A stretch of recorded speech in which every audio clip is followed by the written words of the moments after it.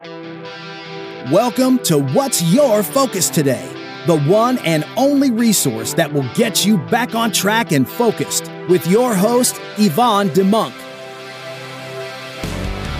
Focused on disruptive startups that are radically changing the rules. Focused on financial technology as it continues to drive a big part of your life. And focused on gaming and gamification strategies as the new rulers of the universe. So, what's your focus today? Hilly, welcome. Thank you. Good to be here. Welcome to the podcast. We know each other for a while now. I see that you've brought the sunshine, which is great after a couple of days of very bad weather. That's all I do. I'm very excited because, first of all, I'm an investor in one of your ventures, so I'm very excited about that. But you're also working on something that I think is going to be a game changer. So before we get there, why don't you take me back to early days in your career? What have you done really before? Where do you come from? And how did you get to start this amazing company called G2G Enterprises? Sure. No, thank you. Thanks for having me here today, and thanks for your support over the years and for believing in our company. I think we're onto something pretty major as well. So it all started right out of undergraduate. I lucked into a dream job. There's no other way to put it. And I worked at Morgan Stanley back when that mattered, back when there was still honor on Wall Street. And I lucked into a job in the strategic planning group. So we went through the investment banking training program. They brought in people to teach us strategy consulting, and our clients were the heads of the business units at Morgan Stanley. And back then, in the early mid-90s, there was a lot going on, and it was a good time to grow up on Wall Street, but it was a great place to grow up because at that firm, in that group, at that time, all that mattered and what was drilled into our heads was having the right idea. Right. Even if that was not going to help you personally in your career, have the right idea, and as you will find out, it will reward you. So we did deals with handshakes, your word was your bond and everything. It's called the good old days. The good old days is right. I know it very well. It's right. And I had a front row seat for the decaying of it, but not there. There was honor to it, and your name meant something. So with that, I worked on a project to write the business plan for a startup in Tokyo, Japan. And I was spending a lot of time in Tokyo in the mid-90s and eventually moved there full-time in May of 2000. And while I was there for the launch of the PlayStation 2. Mm-hmm. And there's this one area called Akihabara in Tokyo Electric Town, which I got to know through another member of our team, Renfield Kuroda. And I saw, when the PlayStation 2 came out, I played video games like everybody else when I was in high school or college, but I was never an avid gamer. When it came out in Japan, it wasn't just that the PlayStation 2 was a giant leap forward technologically. It was, but that's not what grabbed me. What grabbed me was the effect that it had on people. They had these cafes and arcades where you could come and play the games for free, and I was sitting there waiting for my train on the platform one day, and I'm watching an entire cross-section of Japanese society, older people, business people, college students, male, female, coming together, playing these games, building little societies, however brief or ephemeral they may be, and having overt emotional responses in public. And to be clear, that's close to 20 years ago. Yes, right? Yeah. So that never happens in Japan. That's not allowed to happen. That's part of the social structure. You don't have overt emotional responses in public. And it hit me like a lightning bolt that if this entertainment medium of video gaming could do that to the Japanese, it's going to win. It's cut through 2,000 years of social structure. So I started paying more attention to it, and I thought to myself, if video games are going to win, and by the way, they have, irrefutably, they beat, I forget the exact years, but 7 or 8 years ago, video game revenue surpassed that of movies, sure, that of music, and last year, for the first time, it beat that of all of television. So video games have won, and they're never going away. Everybody plays games, and that will have profound implications we can talk about later. But I thought to myself, okay, if I think video games are going to win 20 years ago, what would the ultimate video game be? And with some further thought, it came to where we are today and what we started to build. But it all started with a cultural insight living in Tokyo. Wonderful. And so, again, about 19 to 20 years ago, already there, you saw something that was very predictive of where we are today. Yeah. Over the years, you've seen a number of developments in the gaming world, in maybe by extension, the social media world, mm-hmm, that always give like this lightning bolt kind of moment where, I predicted this and see what happens. Can you give me a couple of examples? Sure. Because I think it's material in this discussion. Sure. Steve Jobs once famously said that you can only connect the dots in hindsight. You don't know going forward. But one thing I'm very proud of is our team's ability to roll with the punches, to change, to pivot, but also that we pay attention to each other, to the industry, to trends, and shift our sales based upon what we see. And I'll talk about the team too, but we have some really, really talented people on our team, and they've all been very successful, but it's a surprisingly ego-free environment because we just want to work in service of finding the right answers. So, for example, the first prototype that we ever built, right around when you got involved, was a virtual world based upon a real place. Right. And at the time, World of Warcraft was king, Second Life was king. You know, Warcraft had 11 to 15 million people playing worldwide, just spending a lot of money, making money hand over fist. So that was the dominant winner in video gaming. But because of the time I spent in Japan, I had one of the first cell phones, and we had an app culture. We had mobile payments were already a thing. I came over back to the U.S. and said, look, mobile is going to win at some point. Everybody's going to have a supercomputer in their pocket. How does that work? How do we make this virtual world interact with people on their mobile devices? And the team responded beautifully. And we built, without question, some of the first what is now called augmented reality software. And we didn't even know what to call it back then. We called it lens tech, which is unimaginative, but it was like looking through this magical lens at the world. And now you have Tim Cook, the CEO of Apple, which when he said this was the most valuable company in the history of the world. It cracked $1 trillion valuation, introducing the iPhone 10 as this is the first purpose-built smartphone for augmented reality. Right. So from there, that's something that we predicted. Everything from that to maybe a little bit too much detail about how the sausage is made, but picking the Unity engine, picking the freemium model would win. Well, of course people like things for free. All of these were strategic decisions we had to make along the way, but we made all of the right ones. And so we feel pretty good about our predictive ability, but also it's not rocket science, it's just paying attention to what people are doing and listening to each other. So maybe to clarify here, what the company has been building is a platform. You've called it Yugen. Maybe explain a little bit what Yugen stands for. What exactly are you building? What are we talking about? But also, you always refer to the team. Tell me a little bit more about that team and why it is so crucial to the development of this idea. Quite simply, we couldn't do it without them. I have an investment banking and strategy consulting background and a philosophy background, quite frankly. And I met some people and was introduced to this team called Pipeworks in Eugene, Oregon. They are literally the #1 independent video game development company in the world. And I came to them with what may or may not have been perceived as a crazy idea to make these virtual cities and to make all this stuff. And I said to them at the end of my presentation, my pitch that day at the studio, but I don't know how to do it. I can't code. I can't write a line of code. I don't even know if it's possible. What do you think? And that had inadvertently a very positive effect, because you think about who these guys are, all of their clients are the top tier in the video game industry, EA, Activision, but Disney, Lucasfilm, Sony, they play with all of the big dogs, and then this guy comes in out of nowhere and says, this is what I want to do, but I don't know if it's possible. Well, all of their other clients tell them, make it this big, make it this many pixels, use this color shade. And I said, I don't know what I'm doing. Now, for them, it was incredibly liberating. It was Socratic ignorance, right? It was, well, we're going to throw ourselves at it. And suddenly it is possible. And now you've seen some of the things they built.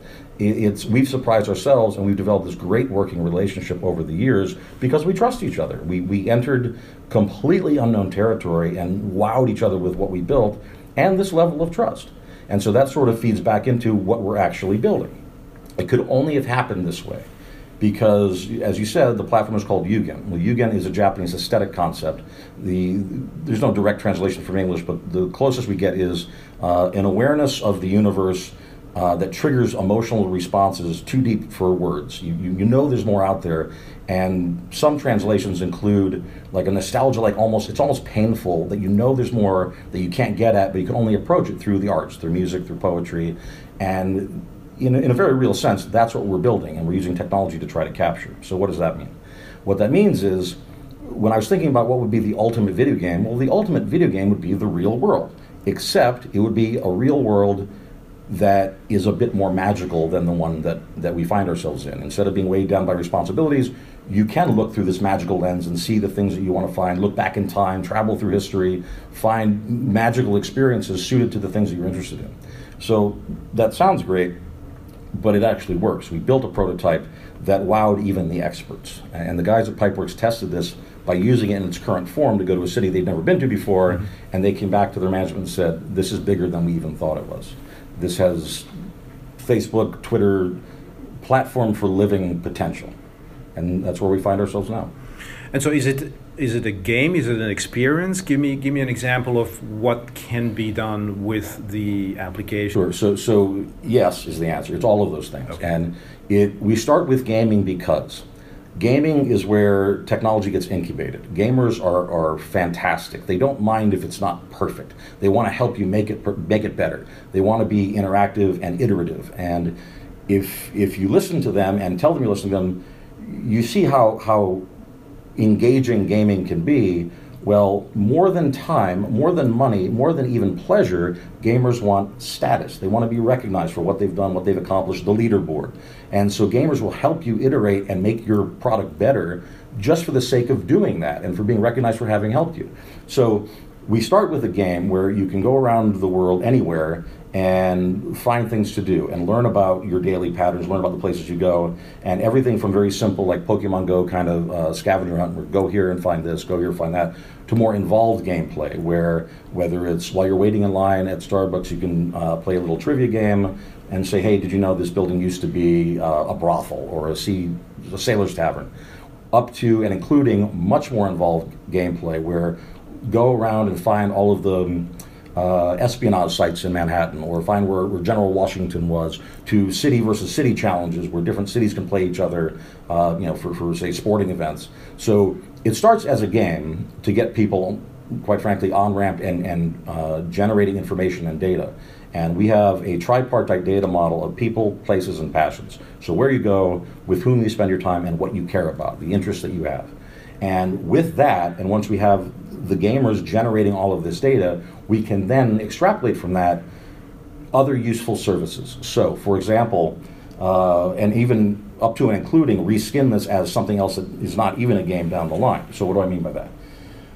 Well, if our phones already know this, by the way, that I'm in a room right now with you, and it knows that we spend our time together, and we spent our time together in places that have some historic character. You've taken me a bunch of Belgian beer bars. So it knows that Lee and Yvonne are friends. Lee and Yvonne like Belgian beer, craft beer, historic places, live music, whatever it is. Well, okay, I've never been to Ghent. I've never been actually to Brussels, but I spent a lot of time in New Orleans. So with our technology as it is today, anybody could travel the world freely without fear and find something they're going to want to do. So what I mean by that is, instead of going to Travelocity, or even worse, Facebook recommendations, which are all terrible. Every time somebody asks for recommendations on Facebook, it's, well, I went here and did this. There's nothing, nobody takes the other person into account. It's they just want to say, and this is the crucial, critical flaw of Facebook, I'm here and you're not, I did this, my life is great, the kids are above average and excelling, my wife's attractive. But they don't pay any attention to the person that's asking the question. And so I'm an expert on New Orleans. Whenever somebody's going to New Orleans, they know to ask me. So I have my standardized list of recommendations, and if I really like the person, I'll say, all right, give me the dates you'll be there. Here's what I would do. And I customize an itinerary for them. Well, okay, that's inefficient at best. But with our platform, you could get off the plane in New Orleans having never been there, and it would have already mapped the data to me, who you spend a lot of time with in these kind of places. You get off the plane anywhere, or I get off the plane in Brussels, and it will say, here are 5 places you're going to love. So all of a sudden, without doing any homework, you can travel to a foreign country and find something that you'll be interested in.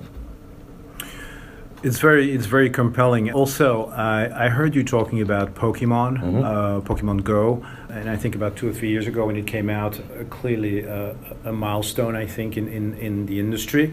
Clearly also a financial success from what we can read. Can you relate a little bit to Pokemon Go and what Yugen stands for, the differences, and why Yugen is going to be so much, better and more compelling than a Pokemon Go? So that is a fantastic question for a variety of reasons, and the first of which is, I have 2 sons, as you know, and right now they're 7 and 9, but when Pokemon Go came out 2 days ago, came out in July, and it was on a Tuesday or Wednesday, and I know that because the day before, I said to my 2 sons, let's get ready, let's go for a walk and go to the beach. No, Daddy, and they're on their iPads playing video games. Literally the next day, I said, let's get ready, let's go for a walk, let's go to the beach and hunt Pokemon. Okay, Daddy, I'm brushing my teeth, I'm putting on my suntan lotion, look, I'm getting ready right now. What a difference a day makes, literally. Now, okay, That night, I took them out to an ice cream parlor, and 100% of people below the age of 45 there, and I'm talking dozens of people, were all playing Pokemon Go. So every day for a couple of weeks, we did that. We wandered around the neighborhood and hunt Pokemon. After 2 weeks, my elder son, Leighton, who was 7 at the time, just stopped playing it. And I asked him, because they're my toughest critics, and I run everything by them, I test the prototypes on them, and I said, why did you stop playing? And he looked at me very simply and he said, because there's nothing to do. There was no gameplay to it initially. It was just the novelty of, again, seeing the world through a magical lens, going around your neighborhood and suddenly it's populated with monsters. That's cool. But what that told me is that there is this massive pent-up demand for this kind of entertainment, turning your world into a more magical place. Now, okay, they've added gameplay since, but even with that, a simple scavenger hunt for monsters that aren't actually there, who do you no benefit whatsoever, and no gameplay, did $1.1 billion in less than a year of revenue. And still, rumors to the contrary, it's pulling in $5.5 million in revenue a day. It is still a massive success. And great. I begrudge them nothing. I think that's fantastic. It's proven the market exists that we, again, back to your earlier question, that we assumed was there. And this is another thing that we got right. That being said, what's the only force stronger than a 25-year-old nostalgic Japanese monster brand? Narcissism.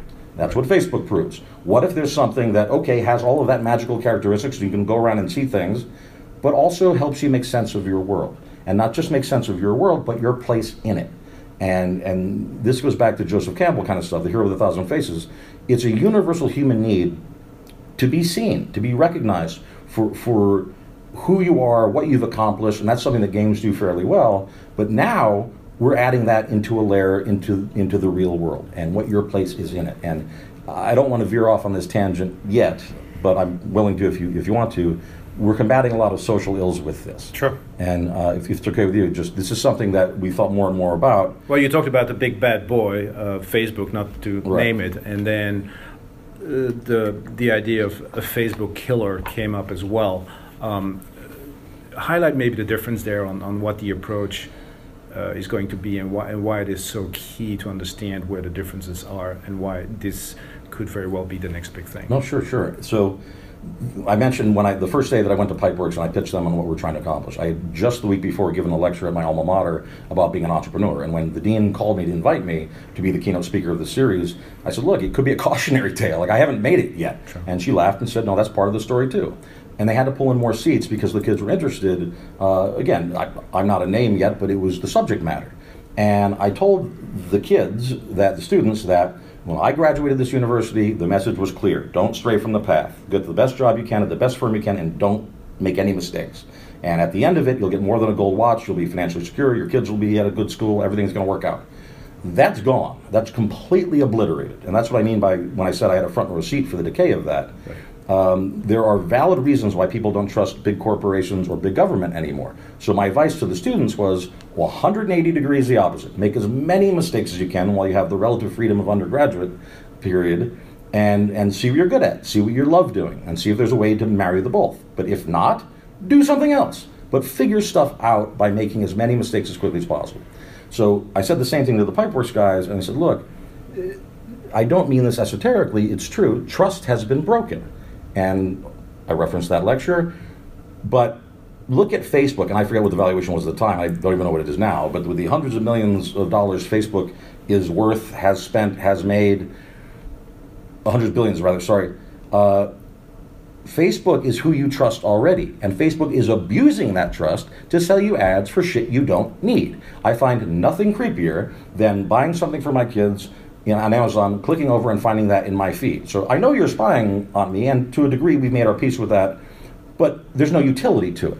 So Facebook is abusing that trust to sell you ads that you don't need. And that's just a simple example. Then the cover of the New York Times above the fold said, Myanmar genocide incited on Facebook. Plus, as I started to mention social ills, because of social media pressures and online shaming, the suicide rates for teenage girls in this country are the highest they've ever been since we started keeping statistics over 40 years ago. So side effects of Facebook include genocide and suicide. Okay, that's unacceptable. It's not where we should be right now. And so that's why when I mentioned this to the Facebook or to the Pipeworks guys, I want to restore capital T trust. Now, I can't walk into a room and tell you I'm trustworthy. Trust is built over sustained pattern behavior over a period of time. I wouldn't believe anyone that told me that they were trustworthy. But as I told the guys, you'll find out that I am. And if we just put some of that back in, people can smell it on it. So why I think this could be a Facebook killer, and others do too, is because we're restoring the two pillars of YouGen are trust and magic. We want to restore trust, that you can use this as a way to view your world. And the other way that we're restoring trust is it's through your avatar. It's your avatar, not your real name. So there's no permanent record of the things that you like or you're interested in. Oscar Wilde has a quote that I'm very fond of that I'm going to bastardize, but it's essentially, man is least himself when he speaks in his own voice. Give a man a mask and he'll reveal the truth. So with the avatar, and we found this in our early testing, people are more like their real themselves. So Netflix knows this too, right? If you look, you want to tour down Insanity Lane, look at anybody's Netflix queue, myself included. It's all aspirational. It's all movies I want to have watched or documentaries I want to have watched. But really, when I get home and I'm tired, I put on Frasier reruns. So they were willing to spend $10 million if you could improve the recommendation engine 0.1%, and I don't think anyone ever got it.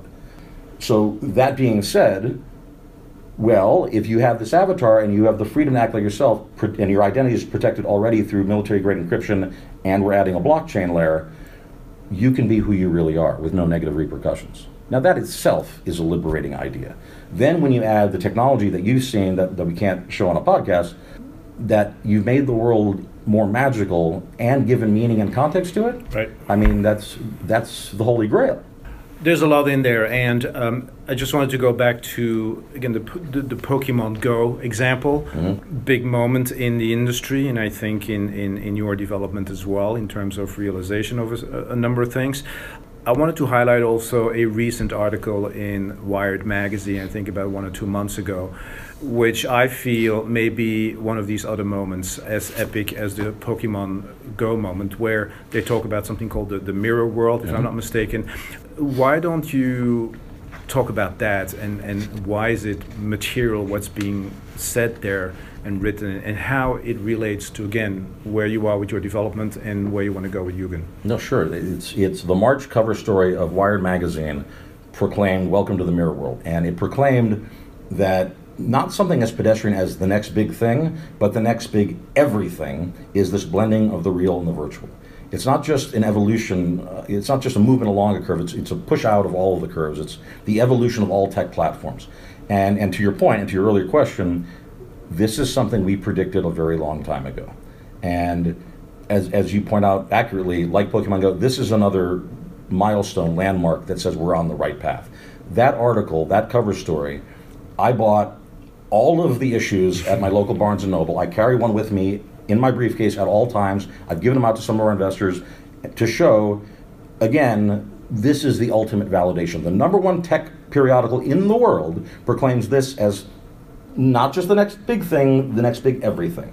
And specifically, the article completely validated every major strategic choice we've ever made, including but not limited to, obviously the stakes are massive. One of the lines was, whoever dominates this grand third platform will become among the wealthiest and most powerful people and companies in history. Okay, check. That's compelling. And as an investor, I'll take it. That should give you some comfort that you're back the right horse. Absolutely. Additionally, it said a line that I used earlier: gaming is where technology goes to incubate. One of the guys from Niantic, the CEO of Niantic, said, if you can solve a problem for a gamer, you can solve it for everyone else. So, just to your question, start with gaming. Check. Time travel. The article, in breathless terms, talked about using time as a verb. You can move a slider and see back 50, 100 years. We built that over 7 years ago. We always baked time travel in from the beginning because, as I said even to you in the early days, you live anywhere, you become an amateur historian. You want to see what this was before and your place in the fabric of space and time. Well, what they describe in breathless tones as the coming future, we built years ago. And then the last part is, the fourth major part, I should say, about from the article that validated what we've been doing, is the importance of a strong and true north moral compass. And what I mean by that is that if you can interpret the world for people, the potential for exploitation is massive. And as you know, and as you've gotten frustrated with me, somewhat validly at times, I've been very selective who we've shown this to. I've been very selective who we will take meetings with, and I've turned down money from people who I didn't deem trustworthy, because it can't be perverted into something solely for commercial success. One guy who I turned down even asked me if I was worried about being assassinated, because he wanted to use this for political gain. We can measure the will of the people, and if I know where you spend your time, with whom you spend your time, and what you care about, and figure out the virtual or real world incentives with which to get you to do something, what's the difference between that theoretically and mind control? So it has to have a true north moral compass. And that article just completely validated all. And again, I gave it to my family, my father-in-law, I sent it out far and wide to our investors. We're on the right path. And again, what the #1 tech publication in the world proclaims as the next massive shift, we built already. Sounds great. I also wanted to briefly touch upon the potential parallel with what is happening in the crypto world, cryptocurrencies. Has that any relationship to what you're doing with Yugen, or is that something that's that's going to come later, or what's your take in general on that development there as it relates to Yugen, or it doesn't? I don't know. No, sure. It's a fascinating space to me, and I think will have implications for us down the line. But it's something that I think that we need to figure out. How does it best serve our central core mission? And there's no doubt that it's not going away, it's big and it's growing. 80% of financial advisors have had clients ask about cryptocurrencies, and you and I have talked about it over the years, and we've gone to conferences together where even the experts sort of don't know. And I've got in heated arguments with our CIO, Renfield, who knows much more about it than I probably ever will. And I was lamenting, as we talked about early on with ICOs, that the best use cases thus far are criminal activity. And so therefore I have, again, talk about a true north moral compass, I have an issue with that. And he goes, well, you can't blame the hammer for it being used this way. Sure. The technology itself is sound, and we'll find a better use case. So I believe that, and I think that there is a way for us to incorporate it down the line. Now, what form that takes, I don't know yet, because we need to be a little further along. However, the way I'm envisioning this platform and the way our entire team is looking at it, as a global platform for trust and magic and understanding your world and your place in it, then I absolutely see the potential for a proprietary cryptocurrency that becomes our in-game currency that could become a global currency. Sure. And that itself is another, I think, could be used as another beneficial self-reinforcing data loop of seeing what use cases all over the world, how that works, and seeing what the trends are globally. Talk to me about the business model. What's the deal there? I know it can potentially be complex. It's very exciting, but how is it going to work? How is the company going to make money? Sure. So we make money in a lot of different ways, and the way we've modeled it, nothing matters until you have users. So, like most online games, and again, back to your earlier question, this is something we accurately predicted, the freemium model. The platform's free to use, but you can customize your avatar. And so my sons love that. And Bitmojis and Animojis are already a multi-billion-dollar industry. You can buy custom items for your avatar. You can also earn them by going to different events and getting one-of-a-kind items. And that specialization proves to be very compelling. You can also buy things to enhance your avatar's performance. And after that, and after we get people using the game, and we've modeled that as sort of the biggest initial revenue stream, we have a lot of B2B answers. So again, if I know where you go with unerring accuracy, with whom you spend your time and what you care about, and have figured out the proper incentives, well, we're generating arguably the most valuable consumer behavioral database in the world, and the ability to affect change within that. Now, again, that has to start with a true north moral compass, but if I can get a brand message into the right hands of the people that are using it, unlike what I just learned today, 90% squandered amount of Facebook or Google ad spend, well, I can target the right message into the right hands with a much higher hit rate and get them to your door with an in-game incentive. So we get, as far as revenue goes, we get paid for the collection and synthesis of that data. We get paid for putting some intelligence around it and presenting to our business clients. And then we get paid again for customizing an approach within the game world. I think that people are fed up with being treated as cattle, with being fed Sure. and online advertising and banner ads and all that crap. And you're about to see a bunch of ad blocking software. It's 2019, with all of the trillions of dollars spent, made, earned by Google, Facebook, Amazon, all the big platforms, it's still in service of selling me fucking ads. That's where we are. Unacceptable. So instead, if it knows because I paid 99 cents to buy Captain America's shield, our Yugen platform knows that I'm a fan of Marvel Comics. Okay, well, if all of a sudden it recommends to me, go see the apartment where Stan Lee used to live. Go to all of these places that, where Avengers Tower was. Go to Stan, look at Grand Central, and all of a sudden you see an incoming alien race so you can play a little game and fight. Or Iron Man flies by your cityscape. You're going to click on that because it's something that you're interested in. And so then, okay, you play a little mini game, and if you're the first one in your jurisdiction to win or to finish it, great. You just won 2 free tickets to the premiere of Avengers Endgame. We want to reward people, and so do brands. You want to reward your biggest fans. Sure. I was in a pitch meeting not that long ago, and the guy that runs the venture capital fund said, look, I'm a wealthy guy. I brought my family down to Disney, and I paid for the VIP pass, and I got to cut every line.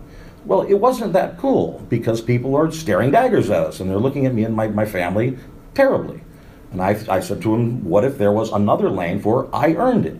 Like in our game, you want to know the people who spend the most time, effort, energy with your brand and reward them for doing that. Well, guess what? They're going to go out and they get a one-of-a-kind, an Iron Man mask that you can only get if you've done that for your avatar. They're going to put that all over their social media feeds. They're going to share that with everybody. You have made a brand ambassador that is worth a lot more than some ad spend, some banner ad somewhere else.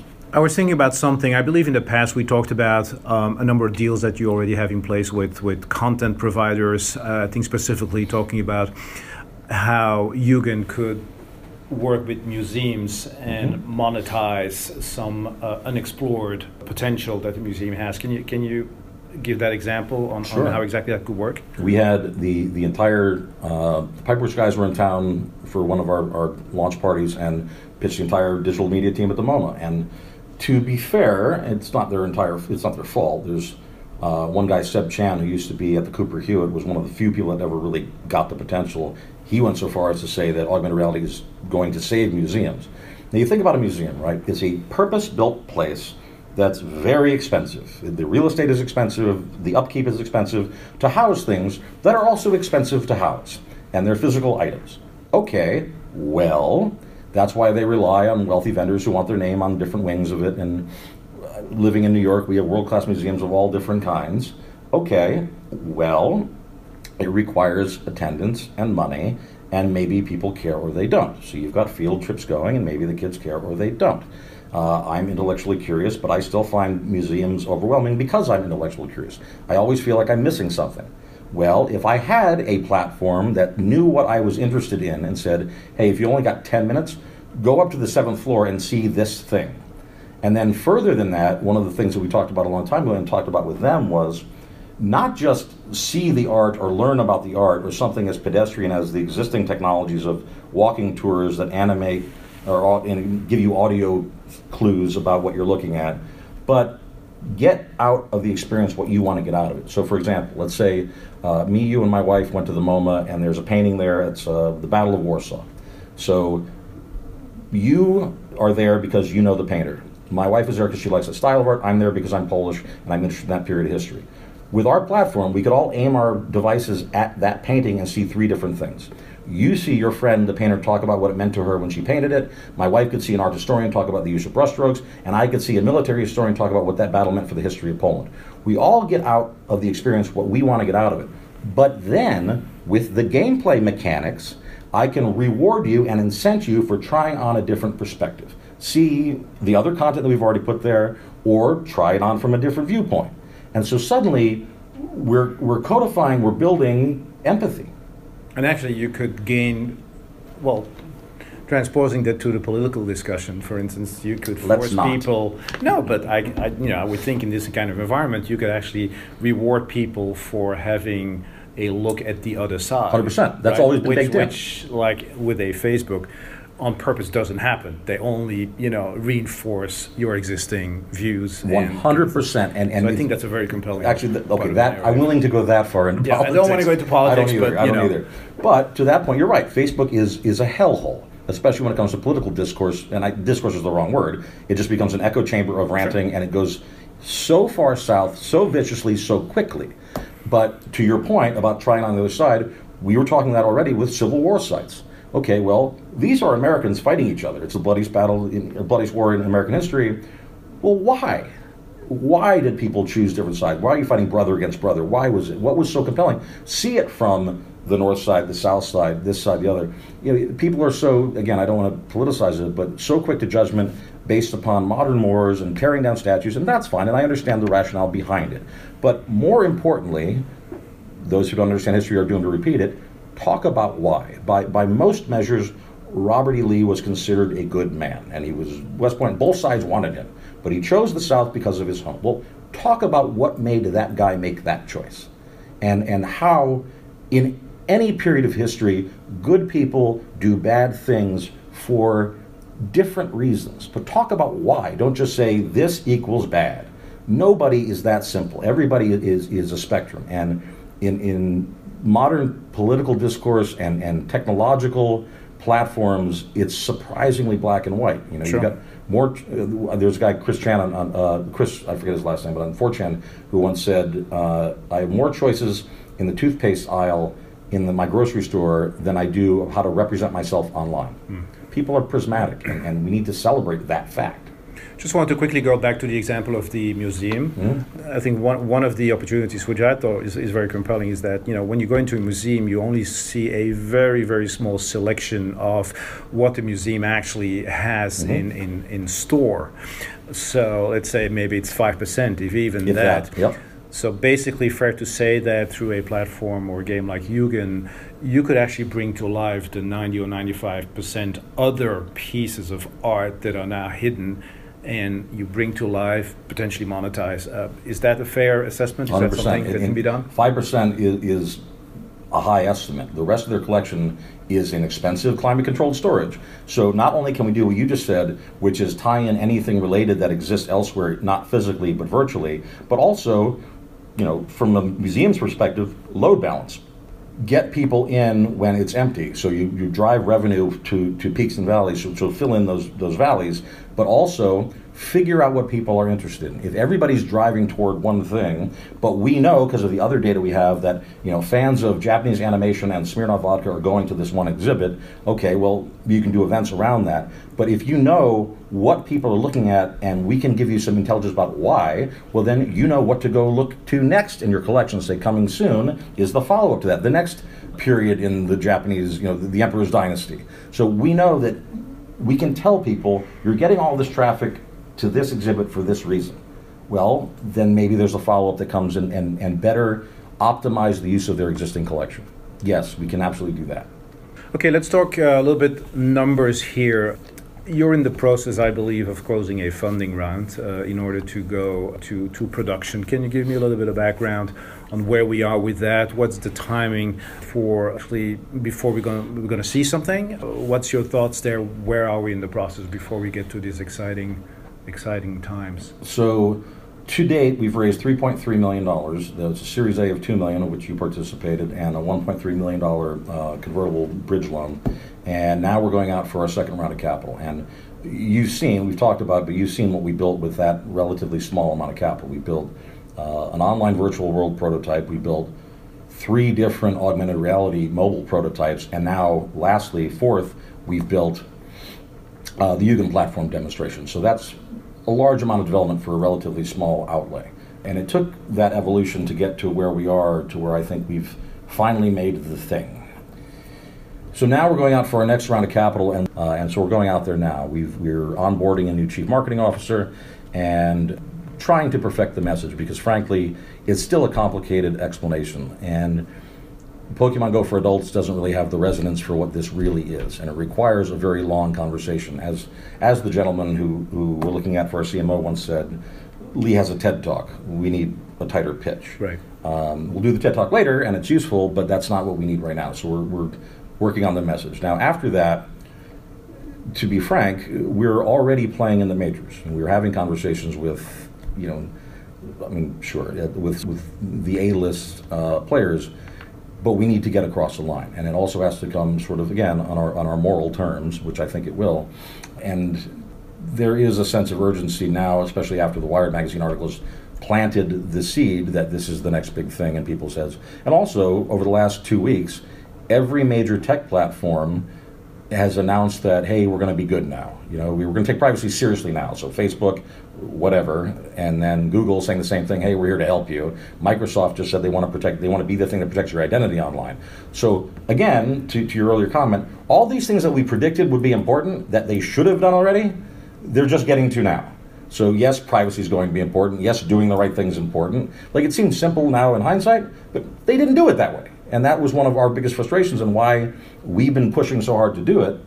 It's another validation point. So now it feels like, and even in recent pitch meetings, people had no idea what I was talking about before Pokemon Go. And the analogy that I used with my family was, I came home from a meeting, my wife asked me how it went. I said, look, it's like I'm walking into a candlelit room with a light bulb. And I'm saying, this is inevitable, this is coming. And everybody just met with blank stares, like, yeah, well, we're good, we just doubled down on whale oil. Okay, well, good for you, but this is inevitable.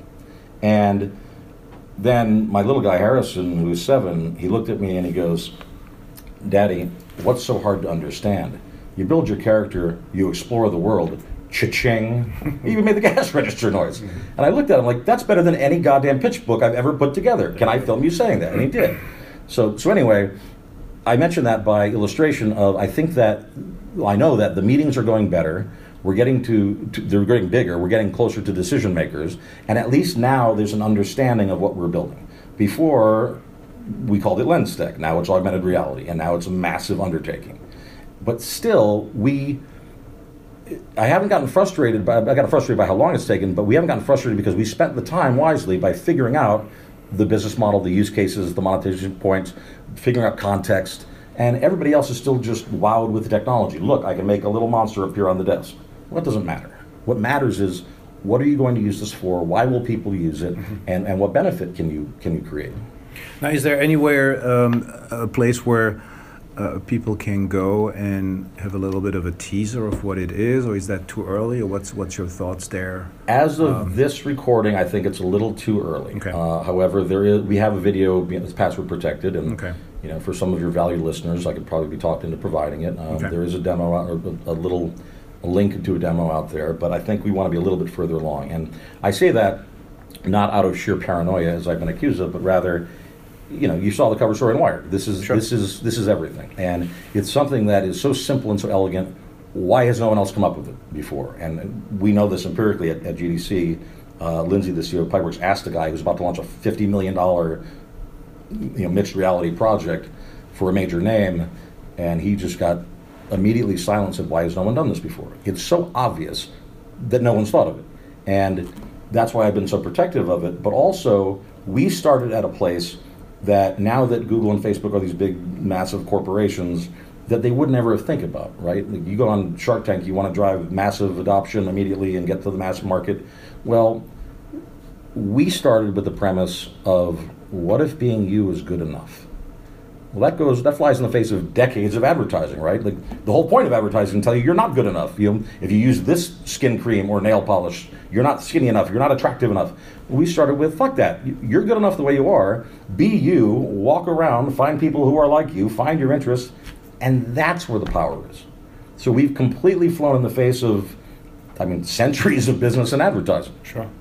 Very, very compelling. I think we're about to close here. So in conclusion, where do you want me to send people to if they want to have more information about what the firm is doing, where you are? What's the best way to get in touch? I'm happy to provide my contact information, especially if they have checkbooks. But otherwise, I would say stay tuned, because if this goes even a fraction of as well as I want it to and plan on it, they won't be able to avoid us. And the last question, is there anything that I didn't ask and that I should have asked at this point? The only thing that I would add is that you put it in the questions that you sent me in advance, which I appreciated, was, where do you see yourself or this 3 to 5 years from now? And I used to have an answer that I would immediately fire off flippantly, but the more I think about it, the more I realize it actually is truer than I initially thought. And so somebody asked me that recently, where do you see this 5 years from now? Or where do you see yourself 5 years from now? And it just fell out of my mouth, accepting a Nobel Peace Prize. And okay, haha, but no. Because if we do this right, we can completely counteract a lot of the negative trends that are happening out there today. Because we've connected people and places and passions and started the conversation talking about culture, not the things that separate us, I think that a Nobel Peace Prize is not an unreasonable goal. And I think that informs the rest of it, and I think there's a lot more money and more business potential in doing it that way than any other way. Wonderful. Well, on this happy note, thank you so much for sharing this information. Looking forward to further developments, but it's truly, and literally a game changer, I think, in the making.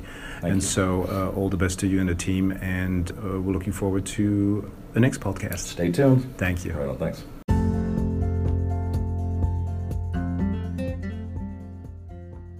There you have it. Lee Gzowski, G2G Enterprises, Yugen.